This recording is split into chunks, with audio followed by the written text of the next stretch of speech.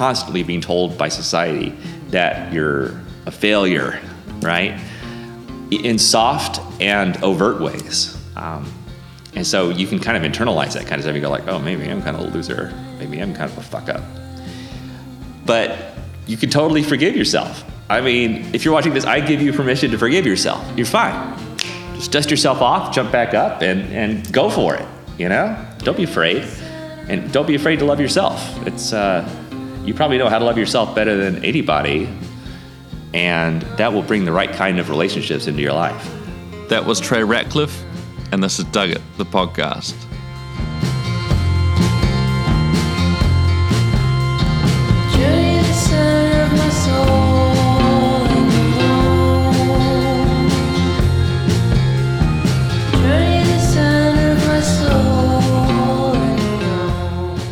Welcome to Dug It, episode 58, and a special episode, as always. Sometimes I sit back there and I wonder, how did I end up with this person at this time in this place in the world? It really is bizarre when you sit back and think about it. I was just listening to Michael Bernard Beckwith talk about how we can use kind of magnetism with our thoughts to draw people, opportunities, ideas, everything into existence, into our life. And there's a great study in Joe Polish is cool though, Dr. Joe Dispenza's book, how he talks about a study where they had a baby chicken taken away from its mother, and they replaced the mother chicken with a robotic chicken that was meant to, and it was just beyond this little wall, and the robot was programmed to travel all around this little arena, but just the power of the thought of the baby chicken to be with its mother drew the robot in and pulled it all the way up against the wall, so it would only move up and down this one wall where the baby chicken was. It's kind of a little bit hard to describe, but it's an amazing study and metaphor or example of the power of the mind. You don't need to be a chicken to put it into practice either. So I'd been thinking about traveling to the States, going to Burning Man. I've been reading Michael Pollan's book on psychedelics, and was really interested in reading Michael Singer's book on the untethered soul, all about egolessness. And then Trey walks in and he kind of embodies all of this, and sometimes you just connect with someone on the same wavelength, and he was on that length, all right. Some interesting facts about Trey. So he pioneered HDR photography, and he's one of the most followed photographers in the world. And he can only see through his left eye, so he sees everything in 2D, which is how we see a photograph anyway. So he's turned what would be perhaps a weakness into an amazing strength and at least a talking point. And he had one of the biggest followings on Google Plus before it shut down. He had millions of friends there, online friends. And he was friends with legends like Kevin Kelly, the founder of Wired, and Kevin Rose, who's got a great podcast, and some amazing people in Silicon Valley, really kind of cutting-edge dudes. He also helped raise $13 million plus for a Peak Design camera bag Kickstarter, which is really cool. So I'll put that in the show notes if you're looking for camera kit. It's a really cool bag he helped create. I've been looking through his photos, and he looks like he's traveled to every cool place on Earth and droned it or photographed it. He's a regular Burning Man participant. He goes every year. And he's just written a really interesting book on social media and the perils of Instagram and how it's hacked and manipulated. And really, it's a great trap. And so he was talking my language when he was talking about the anxiety and the kind of fakeness of it all. So it was a really refreshing voice to hear him, someone who's in that space, be able to sit back, and maybe he takes a camera with him, but he doesn't really feel that need, particularly around selfies. He had a big spiel on selfies, which I thought was very timely. And while Trey was here up in Tiari at the lodge, we managed to do a great hike, Bream Trail hike, and he took this really cool camera, 360-degree camera, and we filmed the whole hike, and you can scroll through the screen on YouTube and actually see all around where we're walking and talking. And it was such a great format. He's filmed a few of these. There's one with Kevin Kelly where he walks the El Camino Trail. And so I'll put a link to that in the show notes too, because it's an amazing I think I'm going to have to do some of them myself. It's such a neat way to capture a conversation and also the scenery and the experience. And there's nothing like walking and talking as opposed to just sitting. But we managed to do both, which is which is great. And the other thing I got from Trey was that he was just all love, and quite literally, he's just a really loving guy. So, real honor to sit down with him to share this podcast with you. It really got me excited about photography. The interesting thing about his photographs is he was an amateur photographer, and he just grew this passion into a profession, and now he's full-time traveling the world, mixing and mingling with some amazing people, creating some amazing, beautiful pictures. I'll have to include some of his photos in there. And lastly, he's also done some epic videos, one with Alan Watts voicing over his drone footage, and it's so beautiful. He's working on another secret project similar to that at the moment, so watch that space. But without further ado, here is Trey Ratcliffe spreading consciousness and goodness throughout the world. Hope you get plenty from it. Enjoy.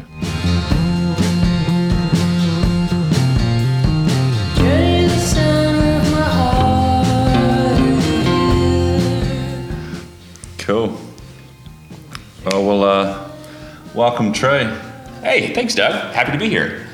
It's been a pleasant surprise when someone turns up to, heard a little bit about you from David Maxwell, and then didn't really have any expectations. You guys turn up and just straight on the same vibe. Oh, yeah. Talking about the same books. Michael Pollan's latest book, How to Change Your Mind on Psychedelics, and I just hit it off, and I was like, yeah, fantastic chance to do a podcast with you. Just so grateful for your Thank you. time.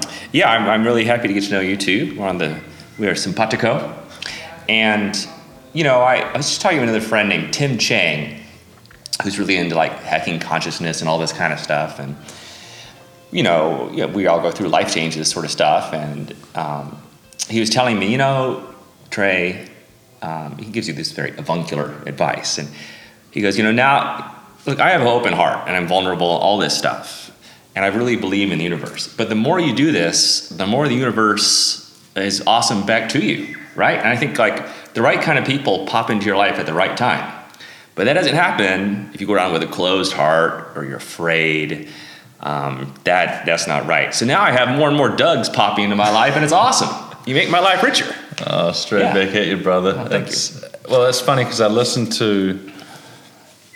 It was a Paul Chick podcast, and he was talking about the guy, Michael, I forget his last name, but he was a spiritual teacher, and he wrote this whole book on magnetism, like your thoughts bring, like, right. And a few years ago, if you told me like manifestation and magnetism and consciousness and a lot of these ideas, it would have seemed so woo-woo, and now... Right. Now I'm like, well, I see it kind of every day. So thanks to the universe for making it. Yeah, for right. Making it happen. Good job, universe. Love your work. Don't ever change. And so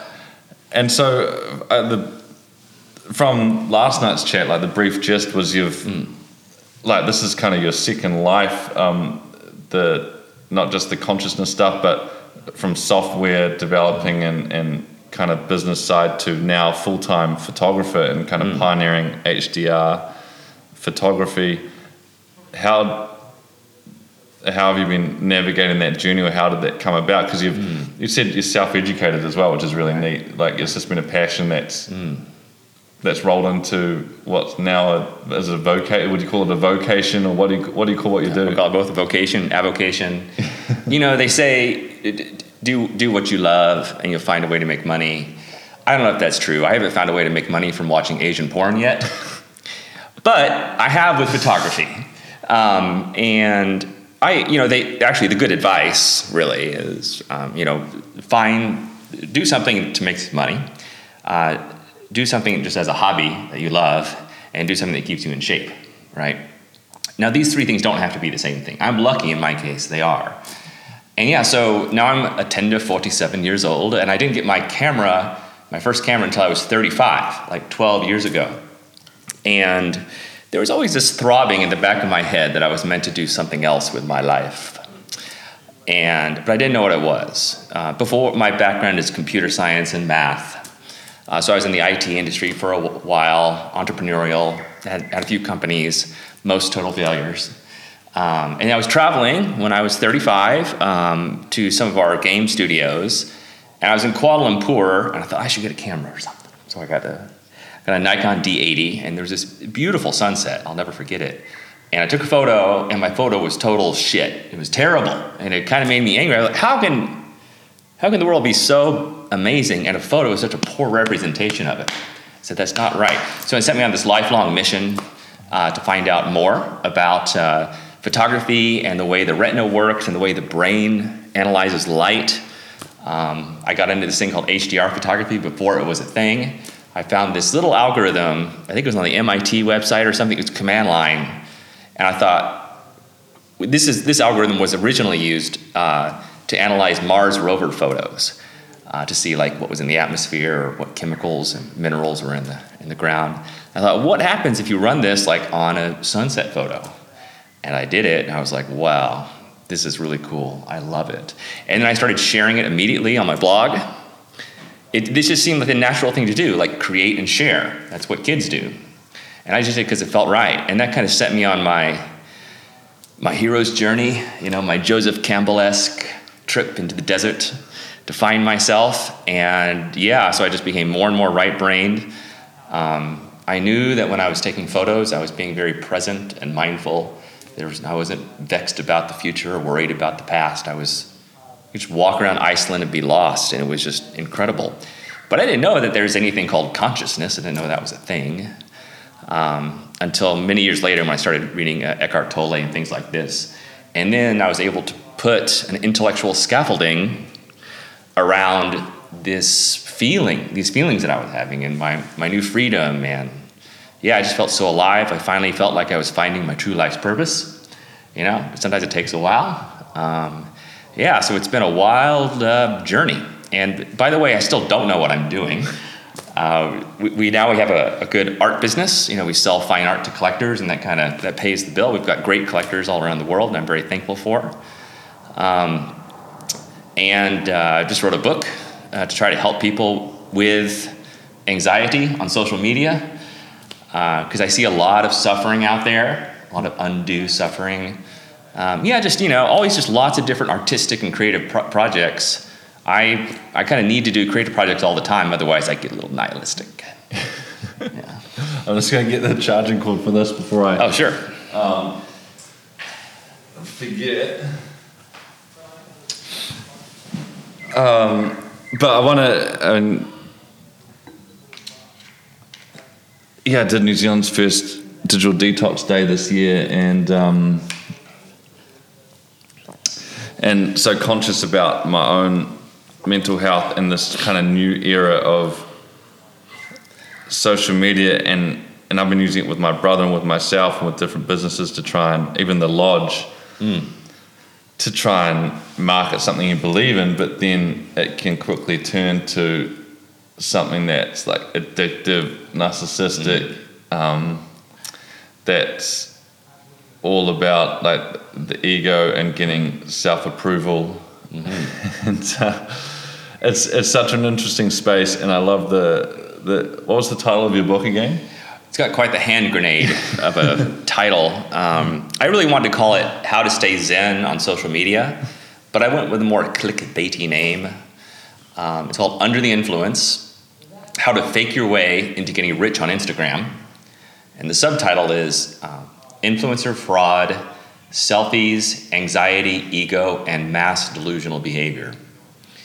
As an insider, right, I have lots of followers or whatever, and I'm also an influencer. I end up doing like gigs with the Ritz-Carlton and some other companies. And so I've just found out a lot about how it works on the inside. And I end up at some of these events, sometimes these luxury travel events with other influencers, and I talk to them. I like to have deep conversations. I'm not a small talk kind of guy. I like to get in there and figure out what's going on in the brain. I like figuring out people's brains. It's interesting. Anyway, so I talked to some of these influencers, and sometimes there's just a hollowness, there's a lacking, there's no substance. I'm not saying that everyone I talk to I expect to be like Alan Watts, but I can tell if there's any substance there. Then I would look further into them, and I saw and I figured out that they buy followers, you could buy likes, you could buy comments, and then so what they do is they build this fake persona, which is all non-human interaction, and they go to these big brands, and they get like free trips, free cars, free Prada purses. Sometimes they get paid cash on top of it, $50,000, $100,000, first class tickets. So there's a massive amount of influencer fraud out there. No one really knows what's going on. Now, this is particularly deleterious, not just for brands and businesses that don't know about all this fraud that's going on, but it also creates a false narrative where we are watching these supposedly awesome people on social media, on Instagram, that have these great lives. And they tell you all about it. You see pictures of them holding a champagne in a bubble bath, or in a first-class seat, or holding a Prada bag, and they're just so recording awesome. A podcast in a yoga studio, Right. sunset, and That's right. And so, and that causes a lot of anxiety in people, right? They see like, oh, look at these people, they have great lives, and it makes you feel like a loser, it gives you anxiety. They're getting so many likes, so many comments, and you're not getting any likes in this big public scoreboard. So there's a lot of, I think that's one reason I wrote the book, to show that there is another path. You can still engage in social media and be like a positive, loving force, and not let the worst aspects of human nature be dominated by that algorithm. yeah, and that's is a welcome message at this time, and I think it's so overwhelming. It's and like you say, people are trying to navigate this new space as well. And I mean, you talk about not like being present in the moment where you go and enjoying like the moment, and rather than trying to have to capture everything. I mean, right. do you struggle with it at all as a photographer, thinking I should be shooting this, or maybe it's you carry a camera and that feels quite different, or like what, or is it quite natural because you're self-taught as well and you do these Right. photography tours? Right. I can be very present while I take photos. I'm very mindful. I'm pretty good at that. It's just sort of I think of the camera as a natural extension of my mind, body, soul connection. And I don't,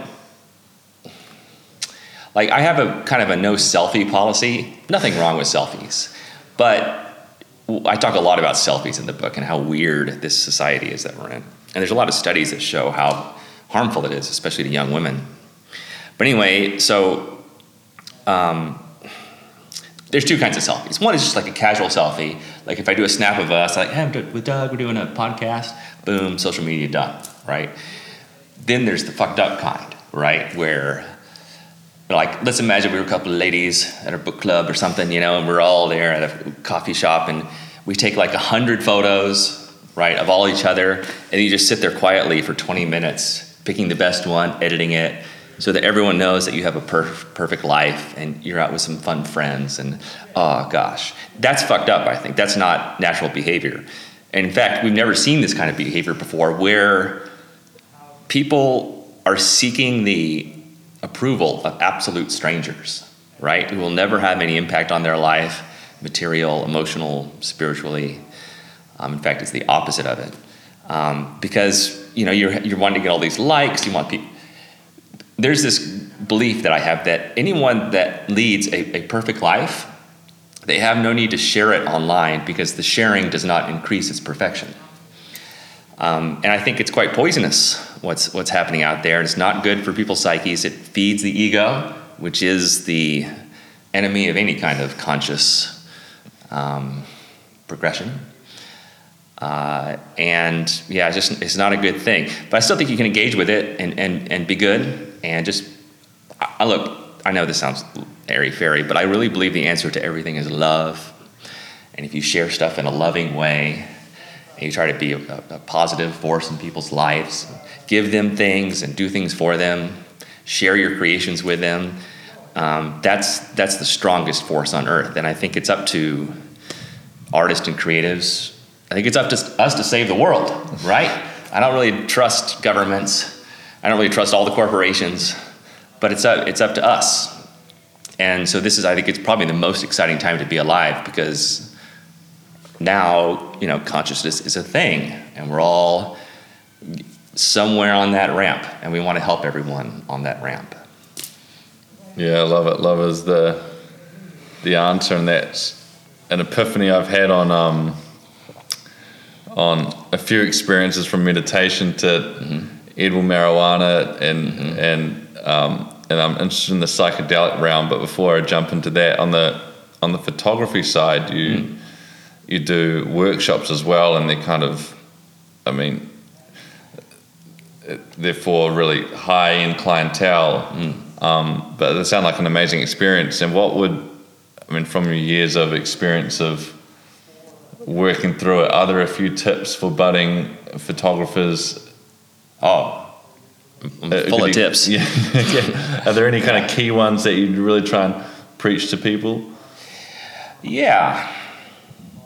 I do maybe just 2 photography workshops a year. I love it. I love teaching people. Because, when you teach someone how to do something, you really kind of have to re-examine, like, how are you doing it and why are you doing it? And I like to kind of always give answers in new ways. So we do one here in New Zealand. We just have one next week, and we have one upcoming in Africa, which is going to be awesome. And I'm a weird teacher. It's just like I never learned photography traditionally. I've never been to a photography workshop, so I have no idea how other people do it. I just do it the way that I think I would like to go. And photographers, people that are interested in it, we usually get beginners or just intermediate. They're often very clever people.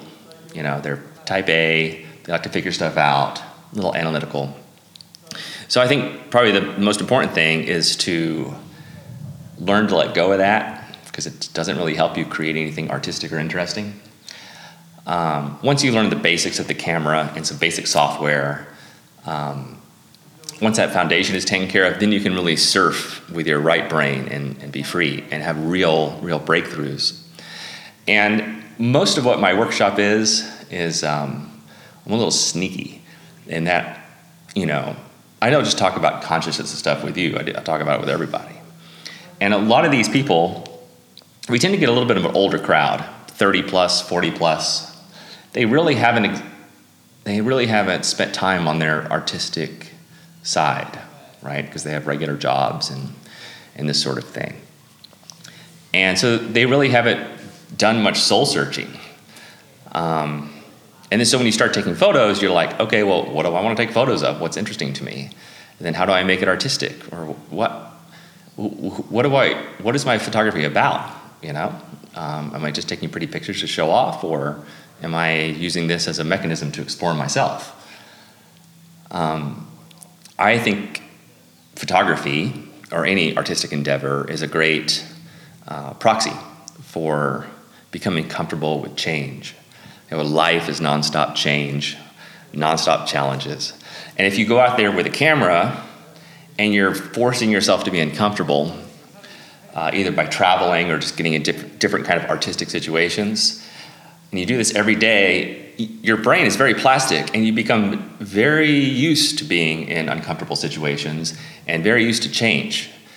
So you become comfortable with being uncomfortable, and that's what life is about. And so the more you take photos and the more you push yourself creatively, the easier your life goes, because you get used to change, and you don't fight it, you're not afraid of it. I like to say that you're the dolphin that swims in the waves. And if you just look at objectively, right, just look at objectively different kinds of people out there. If you look at creatives that are artistic, and they just say what they feel from their heart, and they create and they share, like, in a very loving way. Like, to me, these are some of those awesome people in the world. They're interesting, they're full of love, they're full of surprises. They don't seem to have a lot of hang-ups. You don't hear them complain a lot. Like, really creative people, you very rarely hear them complain, because so much of life is just about accepting what is and not complaining. And then there's the other kind of person who complains about everything, and they're afraid, Can you believe what this person did to me? Can you believe this person isn't doing that? Can you believe this situation that have, like, just complaining all the time? And these are not super happy people. And that's not a good thing. It's not a good thing to feel so put upon, and like the world is out to get you, or everyone is wronging you. That's ridiculous. And so I kind of find these to be two extreme sides of personality. One is creative, open, sharing, loving.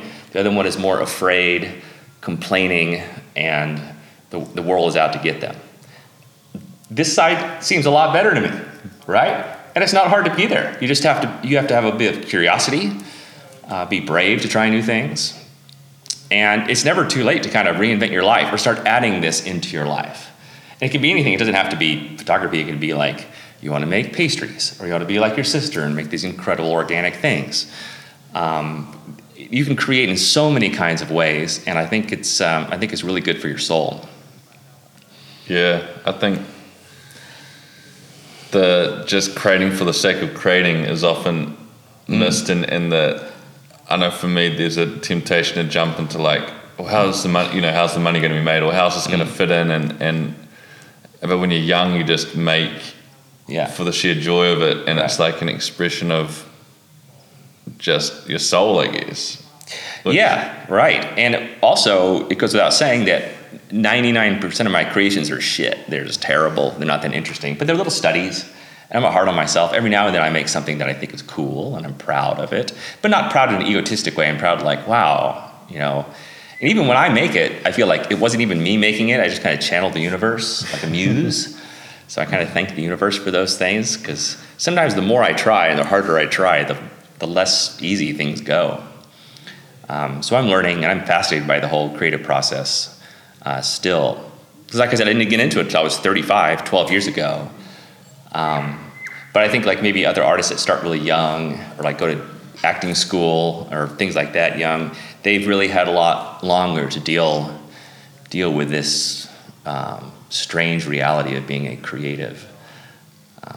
So what's your superpower or gift, do you think, in that space? Because you dived into the HDR thing and kind of pioneered that software and that look and that feel. But do you think, what do you think is that's really unique that you bring to photography, or what do you think you inherently are so naturally gifted at you don't think about it? Is there anything that, because you seem like a super curious person.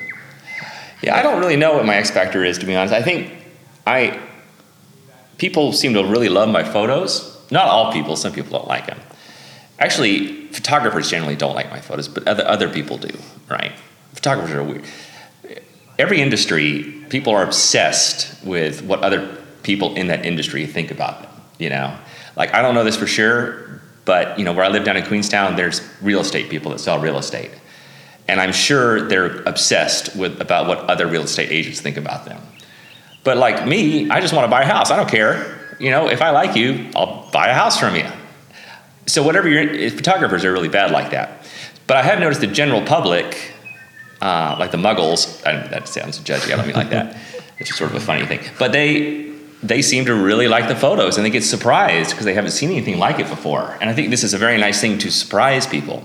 So I think I have that ability to take something that people have seen a million times, but they haven't really seen it. And I can bend the light around in a way that surprises them. As a photographer, right, I walk around and I'm sure I see things most people don't see. I'm super sensitive to shadows and light and contrast. There is one physical defect about me that I call the gift, and that is that I was born blind in one eye, and I still am. I only see out of my left eye. So I see the whole world in 2D. And if you think about it, when you look at a phone or a computer screen, it's 2D, and it's a 3D world. This is obvious what I'm saying, but if you break it down. So a photographer has to remove one dimension and make it understandable.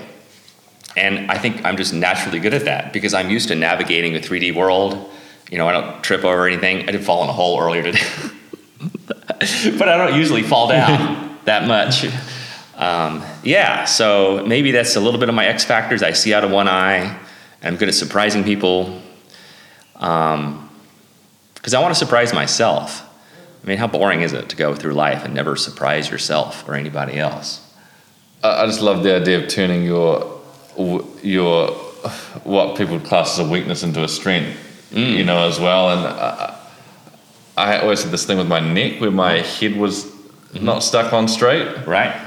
And I used to get teased about it at school, and then started getting more into creative stuff. And I was thinking I could kind of claim this as like a slant on life kind of look, and actually there's an energy shift when you're kind of That's right. accepting who you are rather than trying to change who you are. Right. No, it's great to be born with something that's kind of fucked up in your body, or because you get wired up differently, and then you won't be normal. And isn't that the worst thing, to be normal? My goodness. But it's so funny because so many parents want their kids to be normal and fit in and kind of be in the middle of the bell curve, but that's actually not what you want at all. And that's actually a trap of the social media too, that everyone wants their images to look perfect, right, and a certain aesthetic. And I was reading how creativity is actually dropping because people are trying to fit the mold that gets the likes and the awareness, and everyone does these sunset landscape surf photos, and they do the coffee shot with the croissant and and then you see all these so much food porn out there. And I mean, is that coming back to just, I mean, how do you keep it fresh for you? I mean, travel must help. And travel helps. Interesting people. And if I think a photo is interesting, I put it up. I do read the responses, but I don't let them affect me. I could care less what people say. Also, I ignore the good feedback too, right? I don't just look at the good and not the bad. And how do I keep it fresh? That's a good question. There's a funny Instagram account out there called Insta Repeat.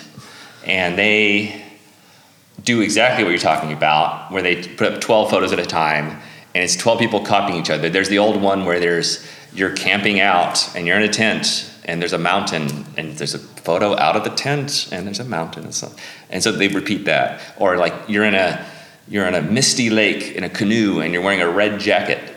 There's like 12 of those. And I agree. I think this is not creative. You're just copying because you've seen it be successful for other people, and you feel the need to get likes, or you feel the need to be liked by strangers. But again, this is what I call in the book mass delusional behavior.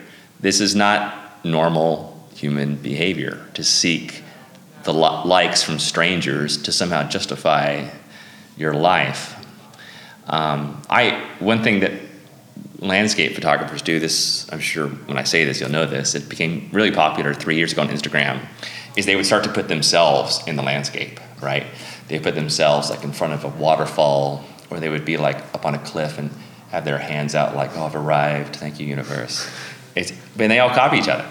Inevitably, those photos, they do get more likes, right? Because I think what's happening is when they see a silhouette in there, the viewer imagines themselves being there. So they like, oh, I like that. And statistically, whenever you put a photo of yourself, like a selfie or anything, it gets about 35% more likes. They've done all this analysis. So that's why people keep doing that, because they just want these likes. And then I even started thinking like, well, I never put myself in my landscape photos. Maybe I should do that. And then I started thinking, that's stupid. I'm not going to do it just because other people are doing it. That's not me. So you really have to be constantly questioning, like, what am I doing this for? Yeah, I think someone must be able to invent some kind of computer that hacks that does it, the perfect photo to get the right amount of likes, to keep the right amount of variety, and it'd be interesting to see what that account. Oh, that's going to happen. AI is getting so good. I don't know if you saw, but NVIDIA has this new thing where they generate people's faces, and it generates like millions of fake people that don't exist, but it looks like an actual photo of a real person. So AI is just going to get better and better, and we're about to move into a very weird world in that way. But it's an exciting time to be alive, and that's why I feel like there should be like forces of good and love out there to help move things in the right direction, to help people be more conscious, less anxiety.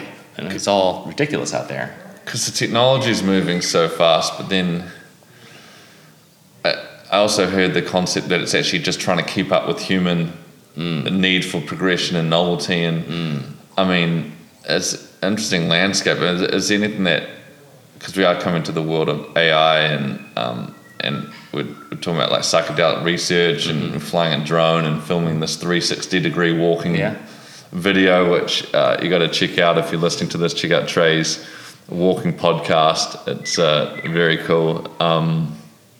What is kind of exciting? You've got like an optimistic outlook and a interest in anything in particular at the moment? I am a super optimistic guy. Curtis, who runs my business, thinks I'm a little too optimistic, but I actually do have enough realism. And I have seen such a flowering of human consciousness. Started going to Burning Man 8 years ago. It really changed me. I see how many people it's changed in the right direction, and there's more and more of this happening. So I'm ultimately very optimistic about the world. How would you sum up Burning Man? Because it's something that's on my to-do list, and almost for the reasons that part of me thinks it's going, like it's sand, it's a desert, it's going to be a hassle to get there. Like there's lots of things. It's not really my going for a surf and having a kombucha at the beach kind of experience, but just it seems to like open the mind, if nothing else. Boy, it sure does. It is hard to get there, and it definitely has that, Joseph Campbell-esque hero's journey sense to it, because you're out in the desert and you're going to be there for 7 days. You have to bring all your own food, all your own water, and take care of yourself.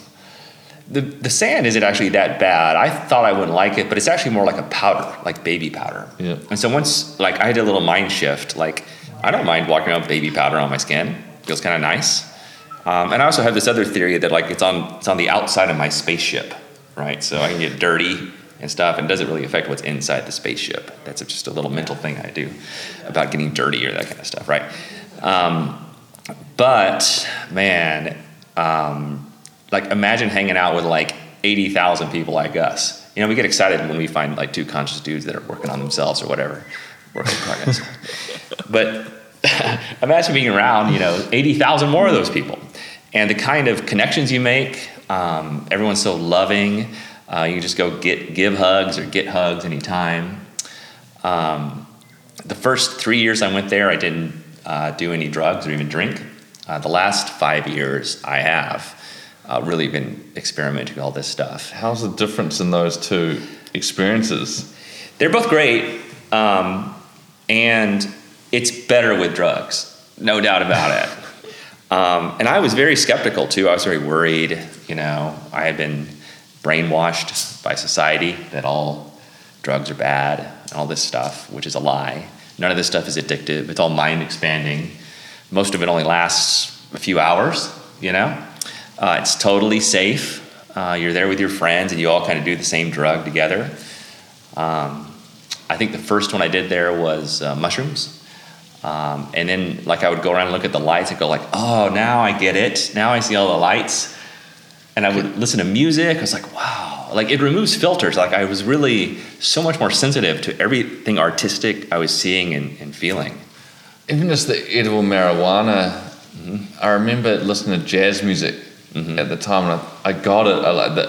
I got music at a whole nother level. It was just kind of jazz is a bit weird, and some of it sounds cool, and then it was just there was no filter between me and the music, and that was, and I thought, why is everyone else that's not on marijuana having this kind of visual spiritual experience, and then looking at Ram Dass and the work of Michael Pollan on set and setting, it just kind of shifted my perspective on what was, a harmful destroyer of society and families. Kind of this conditioning around it. I mean, how do you think it's changed your life? Well, I know now that all these drugs that I've experimented with, I can go through the whole list you're going to, but they're not addictive. They're very short-lived, but you remember everything, right? As opposed to a dream, when you wake up from a dream, you can kind of grasp it a little bit, but it's mostly drowning itself in your memory. You're totally in control the whole time. It's better than alcohol in almost every way. You wake up the next day, you feel fine, no hangovers or anything. You can ride a bike. You're not like running out into traffic and getting run over by things, like they used to say. It's just fantastic. And it is all about mindset and setting. And most of the time there, I go out with my friends to kind of like party, and hear music and see stuff and laugh. And we're really talkative and super funny and all this stuff. And wow, it's incredible what it added. And it's inspired me visually in so many ways. It's really added to my art style. Another thing that got me over the hump a little bit too is I have many friends that are doctors, and they're kind of drug geeks. And they say, okay, Trey, you weigh 84 kilograms. We're going to dose you with 190 milligrams of MDMA, ecstasy. And they go like, it's like a doctor consultation. And they're like, okay, for 5 hours, you're already a happy guy, which I am, but you're going to be so happy. You're going to be peak Trey. You're going to drop a ton of serotonin, a lot of oxytocin, blah, blah, blah. They say at the end of the 5 hours, people are tempted to do it again. They go, don't do that, right? Because you'll bottom out your serotonin. And then they say your serotonin will rebuild over the next 6 days, but if you have 5-HTP in between, it will rebuild in 4 days, and then you can do it again. So these are like always optimizing their experiences. And that made me feel safe when they told me this. So it's been a real learning experience. I've gotten a few of my friends and roommates there to try it too. They were really skeptical. And we're such geeks, we just sit around the next day at breakfast and we're just like talking about everything that we felt and experienced it.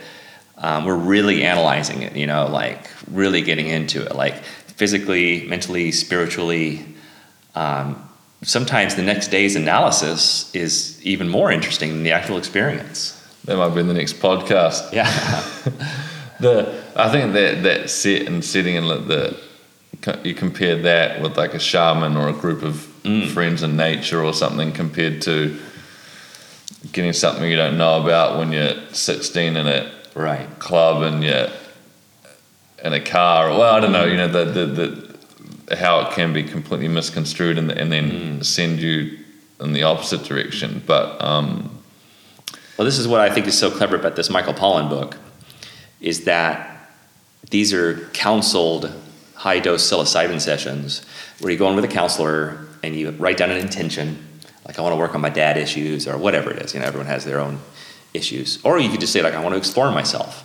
Sometimes it's like, oh, I have cancer, I'm scared I'm going to die. It can be anything, right? And then so you go into this session, and it's a room, and they mind you the whole time. You put on an eye mask, and then you listen to music, and you just kind of lay down for 5 or 6 hours. And the amount of research has been done about how healing this is, especially for people with depression or PTSD, people dying of cancer, dying of anything, this frees them. And they say it's like 10 years of counseling in just 5 hours. But even though I haven't done those particular sessions, I kind of go out around Burning Man and do this stuff. I still have spiritual breakthroughs. I mean, I really get to know myself. I see beautiful stuff. I cry. We were back in the room, our little RV, we were listening to music, and our eyes are closed, and we're laughing because the craziest music, and they went to sleep, but I was still going. And so I put on some Hans Zimmer. I love Hans Zimmer. I think it was Interstellar. I thought, what's it going to be like if I listen to music? What do you think of Interstellar? I love that movie. Isn't it great? Yeah. Fantastic. And so I thought, what will happen if I listen to a song I've already listened to 100 times and I love while I'm on this stuff? And so I was laying back, I was listening to it, and it has this beautiful rising crescendo, like all Hans's music does. And there's a little part of me that always is kind of hanging on to myself, right? I have a little tether back to home base. But then I thought, I'm going to let that go. I'm in a safe place. I'm laying in bed with my friends. I'm warm, and everything's fine. So I totally let go. And man, I was crying. Like, it wasn't a happy cry or a sad cry. It was like transcendent. I saw the most beautiful thing. I saw these chrome figures like holding each other, the universe spinning all around them. It was the most beautiful thing I've ever seen. As the music is going off, and I saw how beautiful the universe was. What's confusing to me is this all in my brain? Am I seeing what is actually out there? Is my brain generating this stuff? And if my brain is generating it, my God, I thought I was creative, but that is insane, right? I'm like, wow, what a world, what a universe. Yeah. I have had one counseled session about 3 weeks ago. I was with a shaman, and she gave me the crystallized poison of the Sonoran desert toad, which I imbibed. Hey, can you get that off the shelf? Yeah. No. It's called 5-MeO-DMT. That's the molecular name. It was a 15-minute experience, and this shaman had done it for 1,000 people, so I felt pretty safe. I was pretty nervous because I know this is not a pleasant experience. I knew it was going to be a healing, violent experience. But that was a wild ride. I've also tried regular DMT 4 times, and that's very pleasant. It lasts 10 or 15 minutes, and that's quite mind-expanding when you get to see the Matrix and you see all the machine elves that are building this video game that you're in, and you go to another level, and it's just like, wow, what a universe, man. Incredible. Very humbling, very ego-dissolving, and you feel so much love in there. I'm like, wow. Sometimes you cry because you're just like, I can't take that much love, or feel deserving of that much love. And then it helps me bring back love to other people. Yeah. And I guess that's what's echoed through all of these practices like meditation, psychedelics, is like, even like flow state sports is kind of like getting out of your head, getting into a space of love and flow and oneness. And yeah, I mean, for me, it feels like that psychedelic or even the medical marijuana just like lifted the veil and creates the curiosity in the crack, which kind of starts to open you up. And because I feel, you kind of feel it in your body so closed off around certain people and certain situations. I'm like, where's this? But I don't have a way to process it or get out of it. And I was talking to you today about an exercise we did with Preston Smiles, where you kind of metaphorically wear love goggles and you try and look at everything as God and or the universe or consciousness. And yeah, it seems like the next evolution of consciousness is going to be helped through plant medicine, and we're kind of bring something back. And I'm excited to explore it. We need to. I like that these are intelligent people, intellectuals who are having grown-up, mature conversations about this stuff. And there's so latent testing now, and we got to get people off these antidepressants and opioids. That stuff doesn't work. There are plant medicines that work. Our ancestors, 99% of our ancestors use this stuff all the time. And the likes of, we're talking about Tim Ferriss and friends Kevin Kelly and Kim Rose and like I said, like really smart, intellectual, philosophical people who are funding this research, who are and it seems like I read something that like 90% of Silicon Valley billionaires or something microdose, and it's like there's like layers to life. There's people who are actually conscious, doing well, creative, present, and they've kind of got the secret hack that's still illegal in most places, and yet it's a plant that's found in every native culture, or it seems it's real so too. Bizarre. And I know I'm lucky to know some of these billionaires because we have some great art collectors, and they're all very interested in it. And look, these guys don't fuck around. They don't want to fuck up their lives. They're not just like partying just to party. Like, this is like soul searching kind of stuff, and it's real, and I think that's coming from a different direction. There's always kind of like the hippie movement, right? People that just live in Portland and just hang out and do drugs all the time. There's always that kind of people, right? And that's kind of what it was like, I guess, back in the 60s and 70s. And it was that crowd. He's like, oh, nothing wrong with that crowd. That's my crowd too. But now it's coming from this other angle too. And there's research going on at Johns Hopkins and phase 3 trials. It's going to go legal on the ballot, I think, in Denver and Portland in a month or so. There's a lot of progress being made, and I think it really will heal so many people. There are so many depressed people.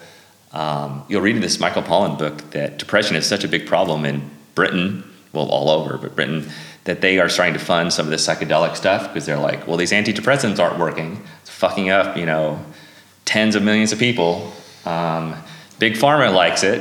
I'm not like conspiracy theorist about Big Pharma, but they have an interest, a financial interest in people using antidepressants. Yeah, I mean, one of my other podcasts with Julia Rutledge was use micronutrients, no side effects, at many-fold times improvement on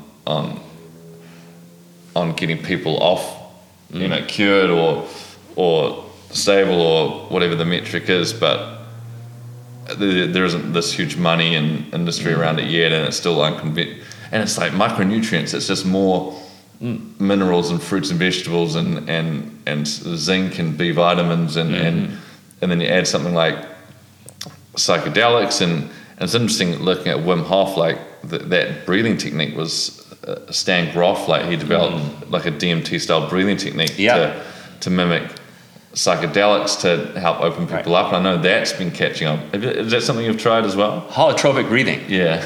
No, I haven't tried it yet. I would be interested in trying it, though. It sounds wild, right? I've read quite a bit of it. Michael Pollan talks about it in his book, too. I might try it. Sounds interesting. Yeah, because it's just breathing. It's not even, no substances. Yeah, you're creating that. Because you mentioned before, it's all chemistry that's already in the body. You're unlocking things that are kind of already there. Yeah, it's interesting. I think it might have something, because there is DMT naturally in your body, and holotropic breathing might release some of that. It puts you into somewhat of an ecstatic state. Unknown. Yeah, it's a mysterious one. And that's the other thing, is that even though there's so much science being done, is they're not exactly sure how it's working. They can't, and they have enough studies, and they could look, okay, we gave, like, I remember back in this book it was talking about, like in the 70s when they were still doing research before Nixon nixed it because of the war and that kind of stuff. It's very interesting how it all got put aside. And there was university studies going all over the place, and they brought in like 1,000 alcoholics, and they gave them a high dose counseled LSD acid session, and it cured like 85% of them or something, which is incredible, right? So but they don't really know how it works, but they could look at 1,000 tests, 85% good. That's enough science, even though they don't really know how it's interacting with you. Was it, I think one of the leaders, leading doctoral scientists that used to put people asleep, like an anesthetist, and he started studying consciousness. He's like, we know how to put people to sleep, but we don't actually know what is going on. Like, what is consciousness? Where does the mind and reality like end and finish? But it's an exciting space to. It's almost like the universe, and like Eckhart Tolle talks about that the universal law of the universe is to try and increase consciousness, and it's like the plants are. Like we're discovering the plants have their own neural network and the way they communicate, and then that perhaps they're using us to help increase the consciousness of everything. And it seems like a pretty exciting space, and to explore that in your work, photography or whatever you're doing, I think is such a neat concept. Is there anything you want to leave people with in terms of books or resources or places people can go to find your work as well? Sure. I have a list on my website of books I recommend. You can also see it if you go to kit.com/Trey Ratcliffe. Those are all affiliate links back to Amazon, but it's a nice way to visually see all the books I recommend. And my main website is www.stuckincustoms.com, or I'm easy to find all over the internet. Just look for Trey Ratcliffe. I guess a few books I'll recommend. One is The Untethered Soul by Michael Singer. Fantastic book. I might even like that book more than the Eckhart Tolle books, which are genius. I was listening to him, I think, on Oprah Super Soul, and it was same thing. I thought, wow, this guy is... Yeah. And for those who don't know, he was a Silicon Valley kind of multi-schoolyanaire. Right, yeah. Who wrote... Anyway, I'm excited to read that book. Yeah, it's great. It's fun, too, because he's funny, Helps. And he says things in clever ways. Like each chapter is a different thought experiment, which is kind of a fun way to, like, for example, I'll tell you about chapter 1 is, he says, okay, you know how there's this voice in your head, right? The crazy monkey tells you to do all this stuff all the time. It's always talking to you. So imagine that the voice was not in your head, but there was like another Doug right beside you, right? A shorter, squattier Doug, right? And that other thing is saying all this stuff all the time to you. So like you're sitting in the car with it, and it says like, you should check the mail. You should call your mom. You look kind of fat in that. You should call your mom. It's time to get her a present. You shouldn't have said that stupid thing last night to your girlfriend. You really fucked that up. Hope she forgives you. Maybe you should wear a different shirt next time. Don't forget to get the mail. Go get you got to stop and get some. And then eventually you'd be like, shut the fuck up, dude. Like, would that not be the most annoying friend? And then also, why would you ever take advice from this guy? He's obviously insane. And so these thought experiments, and then he teaches you like, guess what? You're not the thoughts in your head. You're the silence behind them. You can just watch the thoughts go by like clouds or trees. Now, you know this because you study yoga stuff and this sort of thing. But this can be a new concept to a lot of people. But even to know it and to have a refresher or a new metaphor to describe it, that's interesting because Tony Robbins used the same technique, but he got you to name it. All right. As something that's not yourself. Yeah. And so mine was Dougal. Yeah, right. At the time for, what would you name your little man? I don't know, twerp or something. Yeah. Yeah. So I recommend that book. Yeah. And then Michael Pollan's book. And I also recommend DMT, The Spirit Molecule, which is another very scientific book. And they talk about all the studies of this amazing substance. It's the active ingredient that's in an ayahuasca ceremony too. Isn't that a movie as well, a documentary? It is, but it's on YouTube. I don't think the movie is as good as the book because the book is just chock full of data and studies and experiences. I think if everyone on Earth did DMT, that it would be a much more loving, awesome place.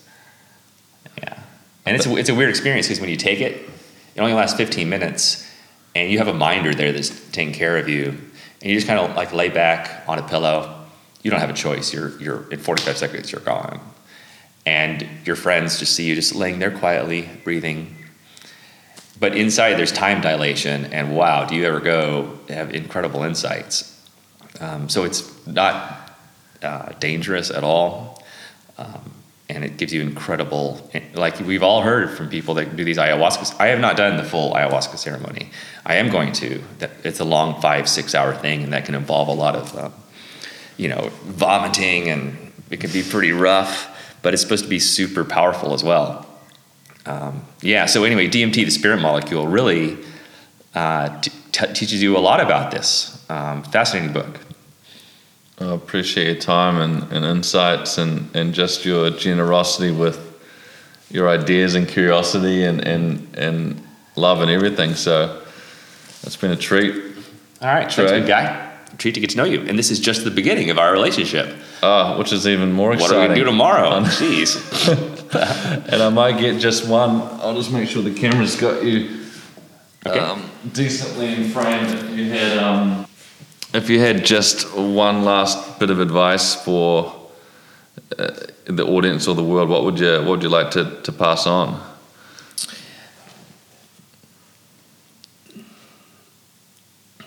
I think it's important for people to love themselves. A lot of people are so hard on themselves. They're so judgy by themselves. You just love yourself. It's actually pretty easy to do. Forgive yourself, right? Everyone fucks up, right? Not perfect. I think most people don't even know that they're allowed to forgive themselves because we live in a society either with schooling or parenting or whatever where you make mistakes and then your parents get angry at you or the school gets angry at you or your work gets angry at you. When you make mistakes, there's always repercussions, and you're constantly being told by society that you're a failure, right? In soft and overt ways. And so you can kind of internalize that kind of stuff. You go like, oh, maybe I'm kind of a loser. Maybe I'm kind of a fuck up. But you can totally forgive yourself. I mean, if you're watching this, I give you permission to forgive yourself. You're fine. just dust yourself off, jump back up, and go for it. Don't be afraid, and don't be afraid to love yourself. It's you probably know how to love yourself better than anybody, and that will bring the right kind of relationships into your life. Love it. Great place to end. Well, what an episode. Plenty of love, goodness in there, and hopefully a few little photography moments of inspiration as well. Make sure you check out his work, his blog, stuckincustoms.com, and he's got his own website with his fine art sales under TreyRatcliffe.com, and then also his YouTube channel and Instagram. And that video of Trey and I will be up shortly, I think, walking the Breamtail Walk, the 360-degree video. Very cool. And if you love this episode, a share, a comment, a review, maybe even just leave a note for someone you love in your life, or give them a call. Show your vulnerability, show your love, show your creativity. Creativity comes from that place of vulnerability. Let your guard down, put your arms out, give someone a hug, do whatever feels right. Sometimes it feels really uncomfortable. That's cool too, but really appreciate you listening in, and would love to hear from you. And sign up to the newsletter. I know you want to do it. It's going to be sharing some great content on there, trips, giveaways, and just a great way to keep in touch. I want to do many more adventures like the walk I did with Trey and include more people in the journey. So think less, experience more. Hope you dug it. Till next time.